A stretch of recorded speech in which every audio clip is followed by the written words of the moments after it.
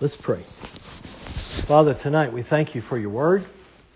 We thank you that it's true forevermore. Yes. I thank you, God, that what you said, you will do. And that not one word that you promised us will go unfulfilled. God, we thank you for a relationship we have with you through Jesus. We thank you for the blood that was shed that made us to be sons and daughters. God, we give you praise in Jesus' name. Amen. Amen. Been excited about today. I get to teach in different places, but there's something different about teaching with this group. You know, I'm just so grateful for you. Sometimes when you teach, the words come out, and it's like they hit people and just fall to the ground. But you all are so hungry for the word that you just soak it up. And it amazes me every time, and it just draws it all the time. I don't know if you realize just what a special group this is. I mean, it's a very special group, and you just draw it. You love the word. And of course that thrills my heart every time that you just love it. And so Tammy and I are just so thankful that we get to be a part of it, and I'm of course extra grateful that I get to teach the word. You just receive it, and you just receive it, and it's a privilege for me. Got a phone call today. Got invited to go to Tanzania this summer to do a pastors' conference and to go minister in some churches. So we're praying about that. So if you'd pray with us about it, hopefully that's the will of God. Is that right? Well, see. Well, we have the opportunity, unless Jesus comes back. I just have to ask the Lord, what He wants, and I can't decide on what I want yet. I know what I want. I don't know what He wants yet. So I'm excited about that. Well, tonight is the last time I'm going to teach this year in this group. Now, I'm not excited about that necessarily, but it's the last time. So in January, the series I've been teaching from, I have other messages with it, but I think I'm going to teach a new series next year, and that I've never taught anywhere. And so I'm kind of excited about it. I don't have any outlines written yet, so we'll see how that works for us. But I'll give you kind of a teaser. This is what I thought of today. How many of you know that you are the righteousness of God in Christ? Anybody know that? You realize that's who you are, the righteousness of God in Christ. Now, do you ever have symptoms of unrighteousness? How do you deal with those symptoms of unrighteousness?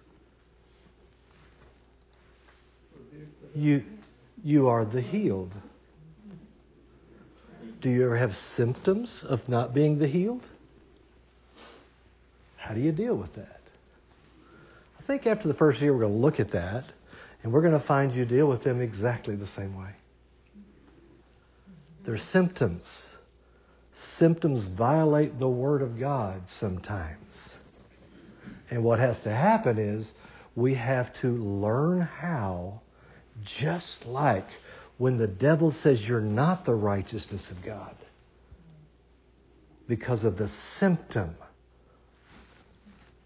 Sometimes he says you're not the healed because of the symptom. Anyway, I think that's what I'm going to do next year. And so I think it might be fun to look at that next year. Let me read you this passage of Scripture. We've read it for several weeks, several times in a row. This is out of Mark chapter 9, verse 22. This is out of the Amplified Bible. A man says to Jesus, "But if you can do anything, do have pity on us and help us." And Jesus said, "You say to me, if you can do anything, why, all things are possible to him who believes." I think one of the most dangerous things that happens to church people is that they get passive. We think that because we're Christians, and that if something is the will of God, then that's just the way it's going to be, and there's nothing we can do, and it's all up to God. And yet in this passage of Scripture, Jesus said there is something for us to do. The guy says, if you can do anything. And Jesus is like, if I can do anything. He's already done everything. He's paid a price. He's done it all. The question isn't, can he do anything? He said the question is, if you can believe. When I was in the second grade, I think, maybe the first, I don't remember, it's a long time ago, they told us that verbs are action words. In the sentence, I believe, what's the verb? Believe. Believe is a verb. Believe is a verb. Believing is not inactivity waiting for God to do something. Believing is action. Faith is a noun, I understand that, but the verb form of faith is believe. Jesus said, if we can believe, all things are possible to him that believes. That sounds to me like that maybe I ought to put some emphasis in my life on believing. Anybody need a miracle? Well, if something seems impossible, the answer to that is believing. And understand tonight that there's a difference between believing with my mind and believing in my heart. And that's where we have to get to. We have to come to a place with God. Now, I'm not trying to make anybody feel uncomfortable here because, this is one of those things. We have a symptom of unbelief sometimes. Belief is something that every one of us can do, and it ought to be something that every one of us works on doing. Well, yeah, but we don't do any works. That isn't what the Bible teaches at all. The Bible teaches that because we've been saved by grace, that God has works that He's already prepared for us to do beforehand, that we could live the good life which He's prepared for us. So those works are works of faith and works of God. They're not dead works, they're works of righteousness. But we need to understand belief is action. So I need to feed the belief. I found out a long time ago, either in my heart I have belief or I have doubt. The one that wins is the one that I feed. And if I feed the doubt, what would that be? That would be feed my heart with things that contradict the Word. But if I feed my heart things that agree with the Word, faith rises. The Bible says faith comes by hearing, and hearing by the Word of God. And so the more I hear, whatever I pay attention to with my heart, that's what I'm going to believe. If I spend all my time hearing and hearing and hearing and hearing how bad the Democrats are, my heart is going to be affected by all of that. But if I spend my time hearing and hearing and hearing that Jesus is a healer, Jesus is a deliverer, Jesus is the Savior. I love the story of the woman with the issue of blood. It says when she heard of Jesus, she came in the press and touched the hem of His garment. She heard something. She didn't hear that He was going to rebuke her. She heard that people who touched Him got healed. She heard that He was good. We need, if we're going to feed belief, we've got to feed it with things that agree with God's Word. I can't find in God's Word that Democrats are bad. I've tried to find it. I have tried to find it. Now, I'm going to tell you, there's some things that both sides of that aisle believe that contradict the Word of God. All right? And I know I have my opinion about some, but I'm going to tell you, what I have to focus on is what will feed belief. What will feed faith? What will feed this relationship that I have with God? What will make it what it's supposed to do? Jesus said all things are possible to him that believes. I need to find out, what are the things in my life that are contradicting the Word of God? What is happening to me, with me, against me, that it contradicts the Word? Now that's what I've got to stand against, and that's what I need to find the Word on. I remember my son came home from Guatemala several years ago. After he graduated from high school, he went to Guatemala for 6 months. just because. We have missionary friends, and he went down there, and he came back with an earring. Really bothered me. Really bothered me. And so I thought, all right, I am going to go into the Scripture, and I'm going to pull out about 5 or 10 scriptures that show him why that is wrong. Found a half a verse. One half a verse. And then I thought, well, okay. Well, then obviously tattoos have to be wrong too. So I found a half a verse about tattoos too. Of course, the other half says you can't get a haircut. And so I don't know. So I had to decide with that particular situation, that was a matter of my taste, not a matter of what God said. Right. So we need to find out what, instead of getting angry over him having an earring, because it did make some people mad in my church, instead of getting angry over that, what does God's Word say that will bring faith into my life, that will help, that will feed my belief? Because we need the miraculous. We need to be able to stand on what God has said. In this age, I'll tell you something, the way healthcare is going, we better believe in healing. And we better know the healer. The way things are going, we need to understand that liberty is not because the government gives it to us. It's because we have been set free in Jesus Christ. We better know some things, and we better be able to stand by faith in those areas. And that's going to take feeding that and becoming a believer, not just to get to go to heaven. Listen, that we get to go to heaven, and that's going to be wonderful. But there's some things to do we got to do before we get to heaven. And so God wants us to believe. Jesus said the kingdom of heaven is at hand. He said it's within your grasp. We can reach out and take what is in the kingdom of God now because he said it's in our grasp. He said repent and believe the good news so we can have that from heaven. So that's what our life is about, is believing and living for him now because he has this good life prepared for us. It doesn't happen because we assume it. It happens because we believe it. Amen? Amen. I mean, the Scripture says that God isn't willing for anybody to perish, but that all should come to repentance. But many people are violating the will of God by not coming to repentance, coming to know Jesus. Many Christians are violating the will of God by allowing the devil to steal, to kill, and destroy things in their lives because they don't know anything about just believing God. See, believe is a verb. We need to be people who believe. We need to learn how to stand on who we are in Jesus Christ. We can't be people, in this age, we can't be people who just take what comes. You know, Doris Day used to sing that song, Que Sera, Sera. Well, I'm going to tell you, baloney.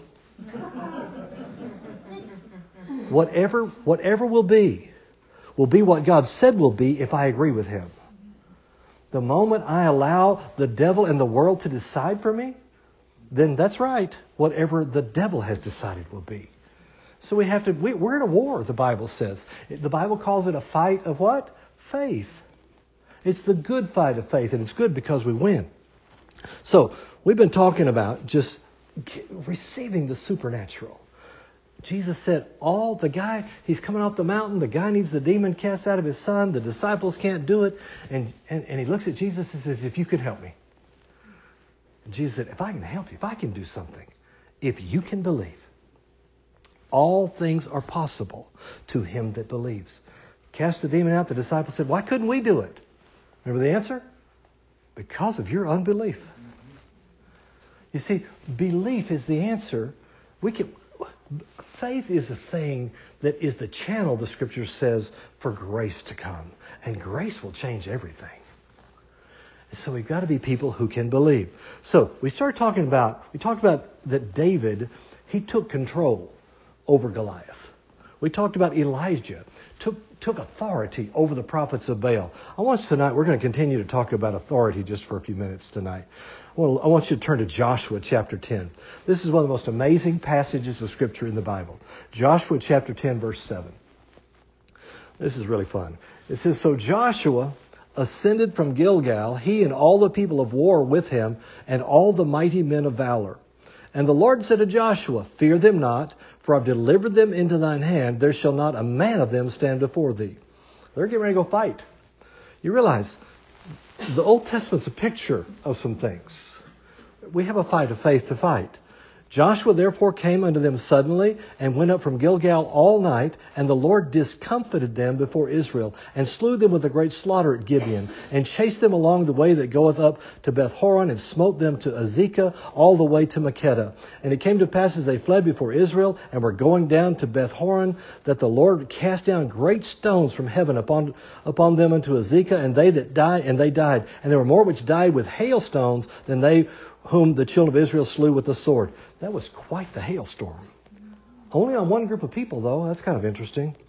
Then spake Joshua to the Lord in the day when the Lord delivered up the Amorites before the children of Israel. And he said in the sight of Israel, Sun, stand thou still upon Gibeon, and thou moon in the valley of Ajalon. And the sun stood still, and the moon stayed until the people avenged themselves upon their enemies. Is this not written in the book of Jasher? So the sun stood still in the midst of heaven, and hastened not to go down for a whole day.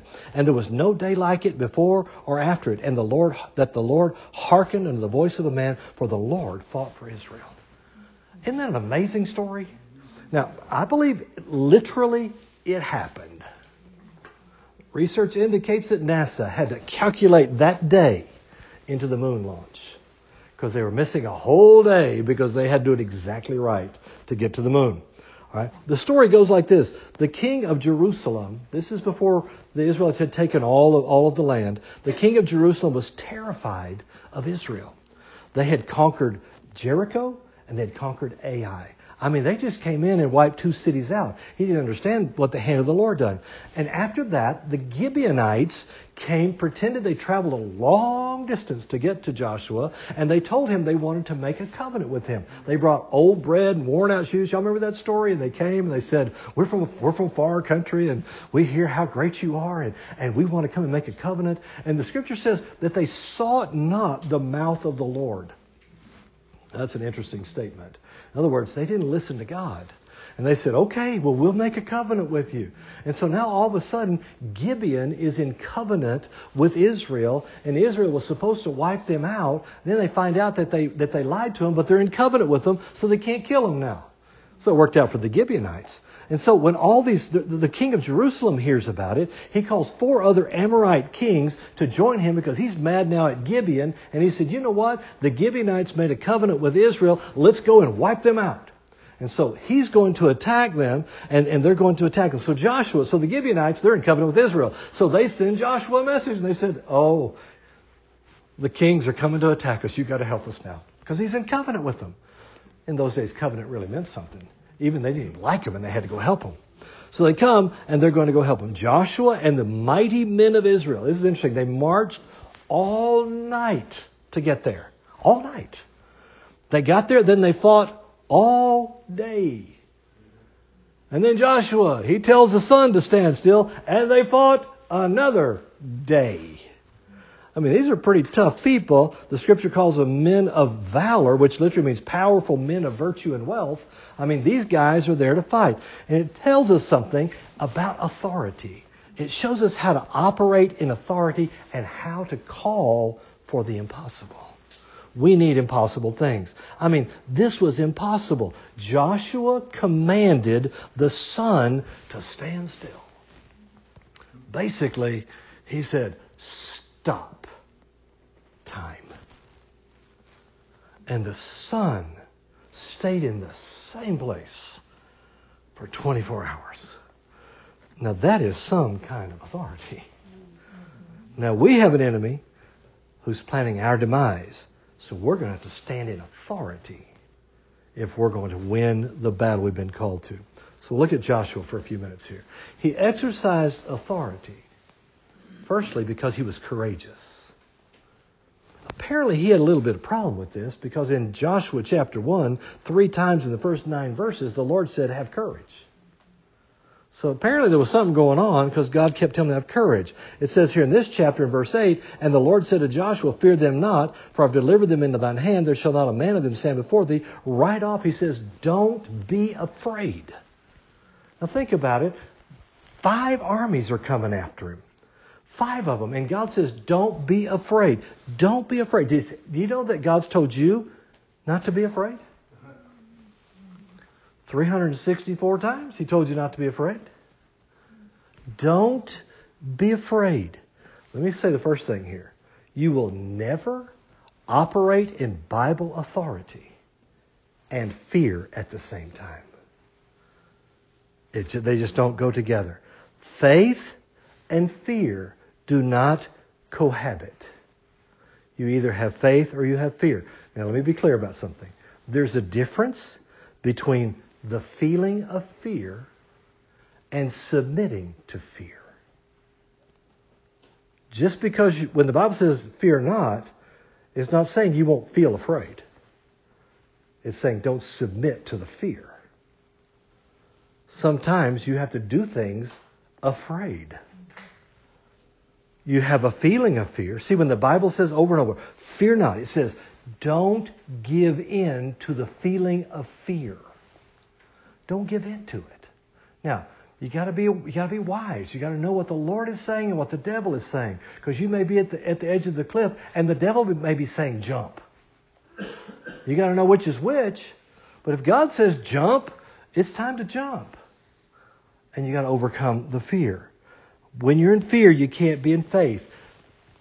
Let me just say this. Worry is a form of fear.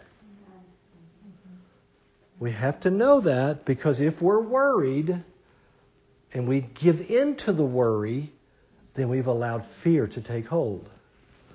My mom is a worrier, she says. She tells me that all the time. She says, son, I just always have worried. She says, if there's nothing to worry about, I'm worried because there's nothing to worry about. And so she needs me in her life because I have to tell her, Mom, it's going to happen just like this. Let me tell you how it will happen. And so I go ahead and prophesy to her how it's going to happen. And then she says, well, I hope so. And I say, I know so. But we can't give in to the worry. We can't let the worry run our lives. He overcame. I mean, he was operating in authority because he wasn't afraid. The only way to overcome fear is with the Word of God. Faith comes by hearing. Hearing by the Word.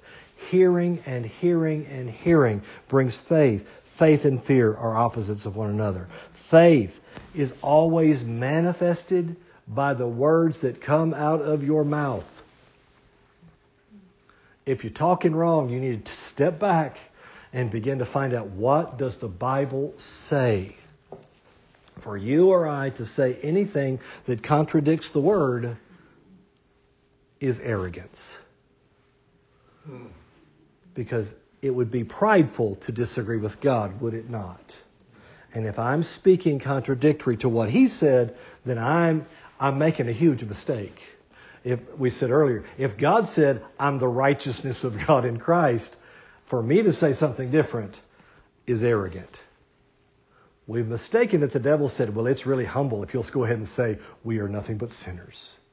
And I told you about the kid when the preacher talked about butt dust, and we are not that. Remember, the preacher said, we are but dust in your sight. And the boy says to his mom, Mom, what is butt dust? We are not that. We are the righteousness of God. We can't allow the devil to tell us. We can't disagree with God. We speak what He says. We've got to take a stand on the Word of God, no matter how we feel, no matter what it looks like around us. We have to know that. Joshua exercised authority because of what he endured. I mean, these guys, they marched all night. They fought all day. He asked for more daylight. Joshua saying, give us more daylight. Most of us would have said, give us a break. We'd all been too tired to do anything. Listen, can I tell you something? The devil, he banks on lots of things. He banks on one thing. First of all, he banks on the fact that he can deceive you. If you're not aware of the Word, he will deceive you. But he banks, secondly, on the fact that you will give up. He is really convinced that you can stand on it for a little while, but he's not convinced you will take it for a long time. I mean, he is a very persistent little cuss, man. The Scripture talks about how that there'll be a Gog and Magog war before the rapture. Then the Scripture prophesies that there'll be another Gog and Magog war that we know as Armageddon. Then the scripture tells us about another Gog and Magog war after the 1,000-year millennial reign of Christ.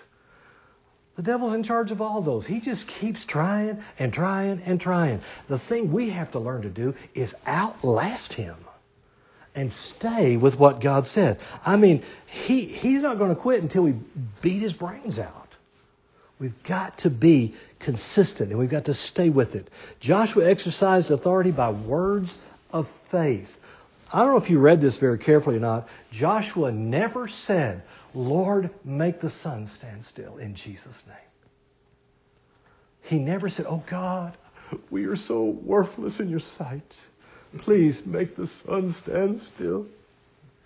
No, he gave a command to the sun. This is an amazing story. It says he spoke to God, but he commanded the sun. He didn't pray a single prayer. He made a command. He demanded of the sun that it stand still. When you know your authority and you have a word from God, you don't have to pray, you make a decree. Well, yeah, but isn't that arrogant? It'd be arrogant not to.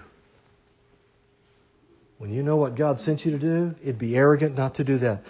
When Peter raised a lame man at the beautiful gate, did you notice what he didn't do? Okay, everybody gather around. Let's pray for him right quick. No. He said, get up. And he took him by the hand and jerked him off the ground. Didn't even pray a prayer. Told him to get up. See, most Christians are busy asking God to move the mountain. Oh God, move my mountain. Do you know the scripture never tells us that God's going to move our mountain?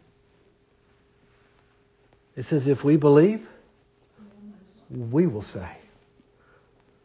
It says we can speak to the sycamore tree. We can speak to the mountain. We are to make a command of faith against anything that violates what God has promised us.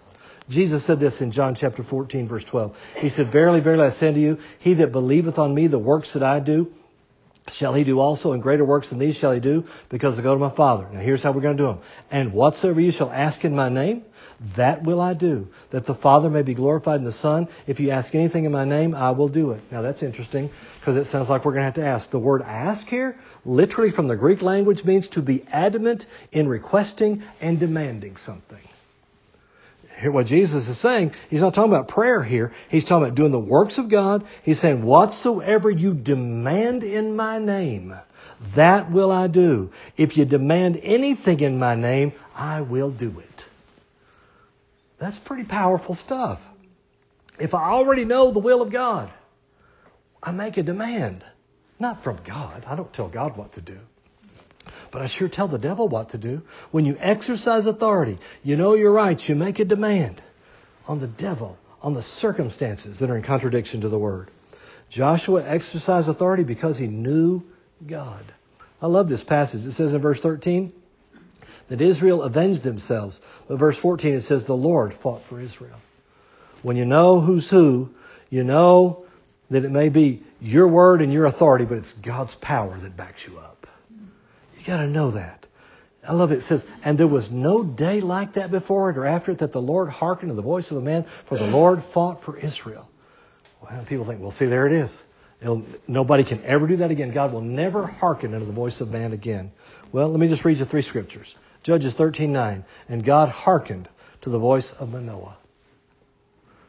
2 Kings chapter 13:4. And Jehoahaz besought the Lord, and the Lord hearkened unto him.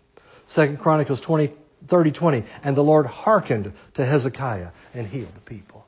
What it's saying is there's never been another day where the sun stood still. It doesn't say that God never hearkened to the voice of a man. If we know the will of God and we're walking with God, God expects us to walk by faith, standing in authority against the devil. And we make commands, make demands. I mean, we need to know that. People say this all the time. Excuse me. Well, you know, it's just in God's hands now. Really? Here's what the Bible says. Thus saith the Lord, the Holy One of Israel and his Maker, ask of me of things to come concerning my sons. See, I got to know, what is his will? What's he wanting to do? And concerning the work of my hands, command ye me. God wants to do some things. Where does it say It's in Isaiah 45:11. God wants to do some things, but because the church has been silent regarding the will of God, His hands are tied. He wants to do it. Our job is to release Him into the circumstance by speaking in faith. Now I'm talking fast because my time is already up, but I got to get to this. I got to skip something here. Okay, I'm going to tell you the story. In Matthew chapter 8, a centurion came to, I just got to read it to you. It says, and when Jesus entered Capernaum, there came a centurion beseeching him, saying, Lord, my servant lieth at home, sick of the palsy, grievously tormented. And Jesus saith unto him, I will come and heal him.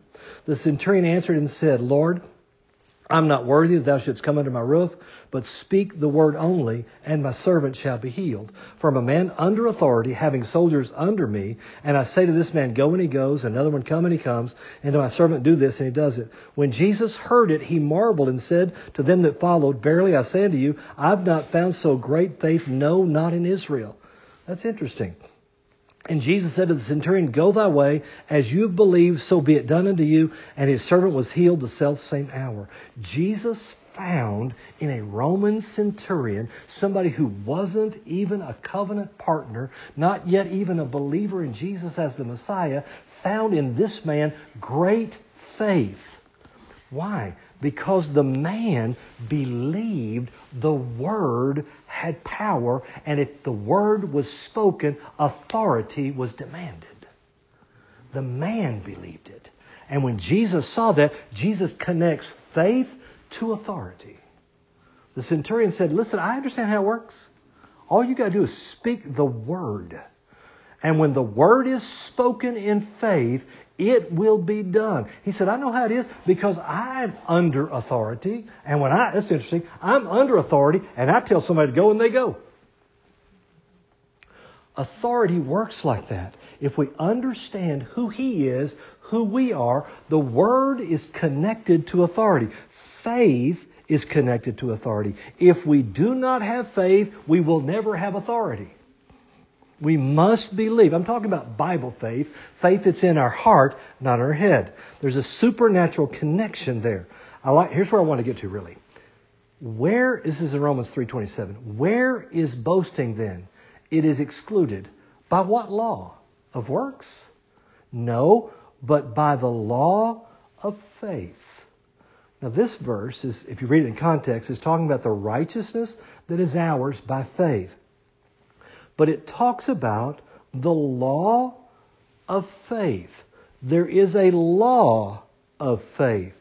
When something is a law, it works the same way every time and for everyone when the same principles are applied. If we all got on top of the house tonight and each had a rock, the law of gravity works for every one of us when the same principles are applied, because it's a law. The Old Testament is the law of works. The New Testament operates in the law of faith. The law of faith. Exercising of authority over the enemy is simply employing the law of faith and will work for anyone. Doesn't matter who they are. They can be the littlest child. They can be the biggest man. The law works for everybody. Exercising authority is making a demand of faith. Anything that God has said, we can make a demand for, because the devil's trying to hold it back or trying to contradict that. We don't make a demand on God or from God. We can make a demand on the provision that God has already made in the blood of Jesus. That's healing is one of those things. We can make the demand of faith. This happened today. A guy brought me some jewelry to appraise. And I'm looking through these old appraisals, and one of those old appraisals was from Service Merchandise. Saw it today. Service Merchandise. I've told this story before in another group, but I saw that today. Anybody remember Service Merchandise? Remember when you went to Service Merchandise, this wasn't so much true of the jewelry, but if you went and you bought a toaster at Service Merchandise, they had one toaster on the shelf, then they had all those cards, remember? And you picked one of them. and you went to the front and you gave them that little card and you paid, I don't think they scanned it, but they rang it up and you paid for it there, and then they gave you something. Remember what that was? It was a demand slip. They gave you what they called a demand slip. Something was already bought and paid for, and you took the demand slip and you went over to the little window and you handed it to the guy. And you demanded what was bought and paid for. Anybody who has the demand slip can get the toaster. Anybody. You could buy it, get your demand slip, go out, send your kid back in with the demand slip, and the little kid could walk up and say, "Mister, I want my toaster." And you know what they have to do? They got the toaster for you. Somebody upstairs went and got it, came sliding down those rollers, and you got your toaster because you presented a demand slip. That is what faith is about. Jesus bought it. Jesus paid for it. He handed you a demand slip for healing, for deliverance, for liberty, for freedom, for whatever the Bible promises you, you have a demand slip. And instead of just saying, "I wish I had a toaster. If I just had a toaster, I'd love to have me a toaster." No, you've got to make the demand for it. I want my toaster. I want my healing. I want my health. I want my kids well. I want my family whole. I make a demand now in the spirit realm. In Jesus' name, I make a demand. You see, you don't have to pray for things that have already been provided. We make a demand in the spirit. I'm not saying, "God, I command you to do this." I'm not talking. That'd be stupid. But God, I believe you, and Satan, I demand you turn loose in my toaster right now. We got to do it. That's how faith operates. Faith makes a demand. I mean, you got to make a demand. If I put money in your bank account, you can't just say, "I wish the money would come into my pocket." No, you've got to go to the bank and you've got to make a demand for it.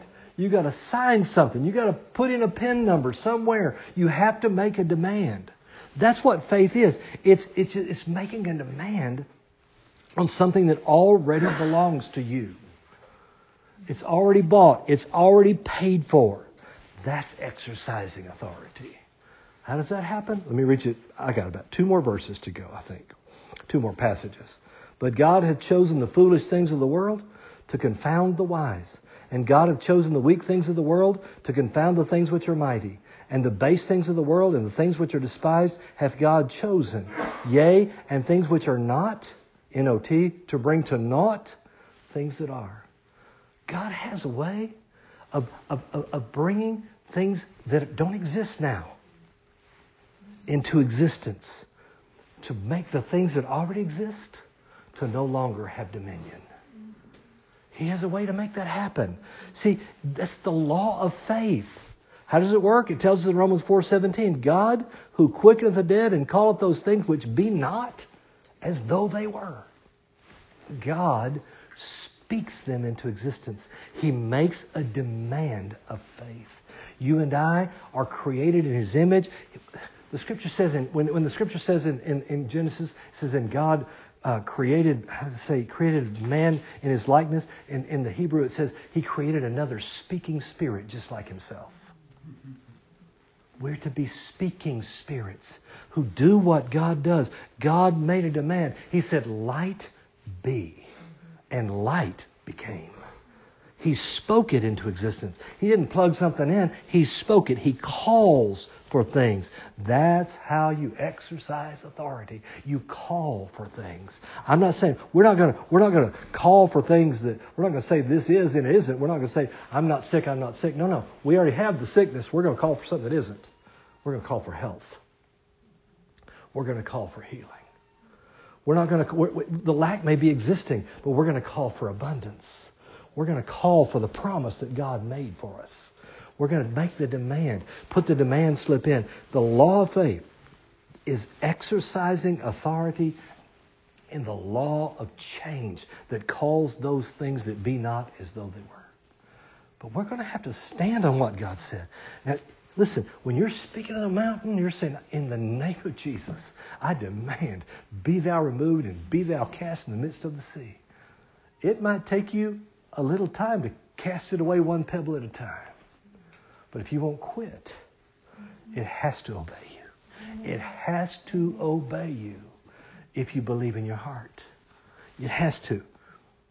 One little story and I'll be done. You all know who Smith Wigglesworth is? One of the greatest healing evangelists of all time. One time in England, Smith Wigglesworth was standing on a street corner. He was waiting for a bus. A woman came out of an apartment house and a little dog came running behind her. She said, now, honey, you're going to have to go back. And the dog just didn't pay any attention to her and just rubbed up against her leg and wagged its tail. And she said, now, honey, you can't go.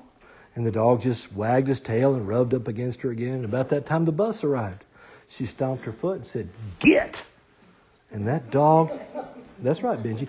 That dog, he tucked his tails between his legs. And I mean, he shot back into the house. And Smith Wigglesworth, he said he hollered out loud without even thinking, that's the way you have to do with the devil. We have to learn to make a demand in Jesus' name.